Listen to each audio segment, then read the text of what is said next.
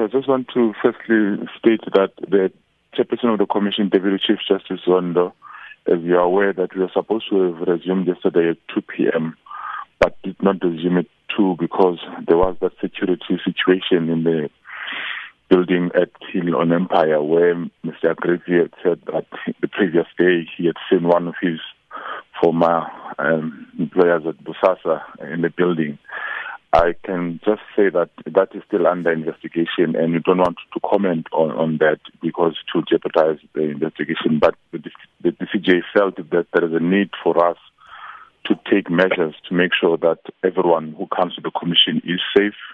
Yes, there was security, and there is still high security at the Commission, and we are continuing to ensure that whoever comes before the Commission of Inquiry into State Capture, they are taken care of in terms of their security.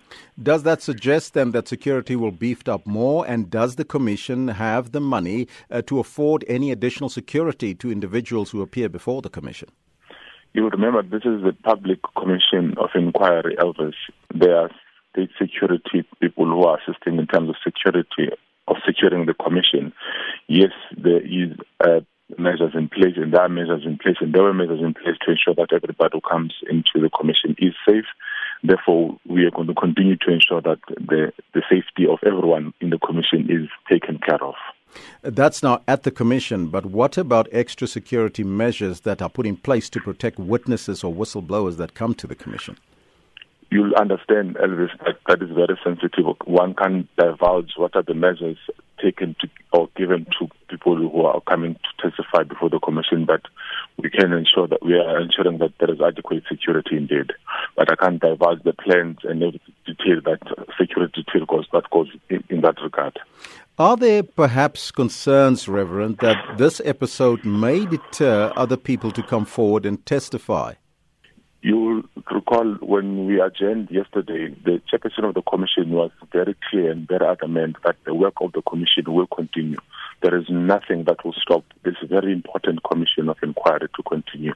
No amount of security threat will stop the work of the Commission. As we have heard yesterday, the Deputy Chief Justice emphasizing the fact that we are resuming today at 10 o'clock, and we will continue to make sure that the work of the Commission continues as planned.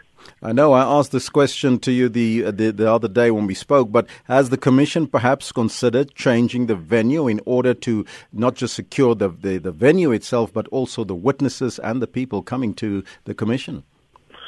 Yes, Elvis. At the moment, we are still at the venue, and we are ensuring that we're working with the security measures that we have around the venue. At the moment, there is no change. We are working at the venue that we are currently having.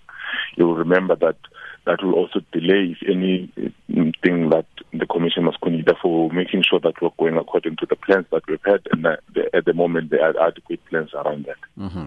I know that you've given us that assurance in relation to the witnesses, but if anybody out there is listening currently and they know that they are called to the Commission, can you assure them as the Commission that they will be safe?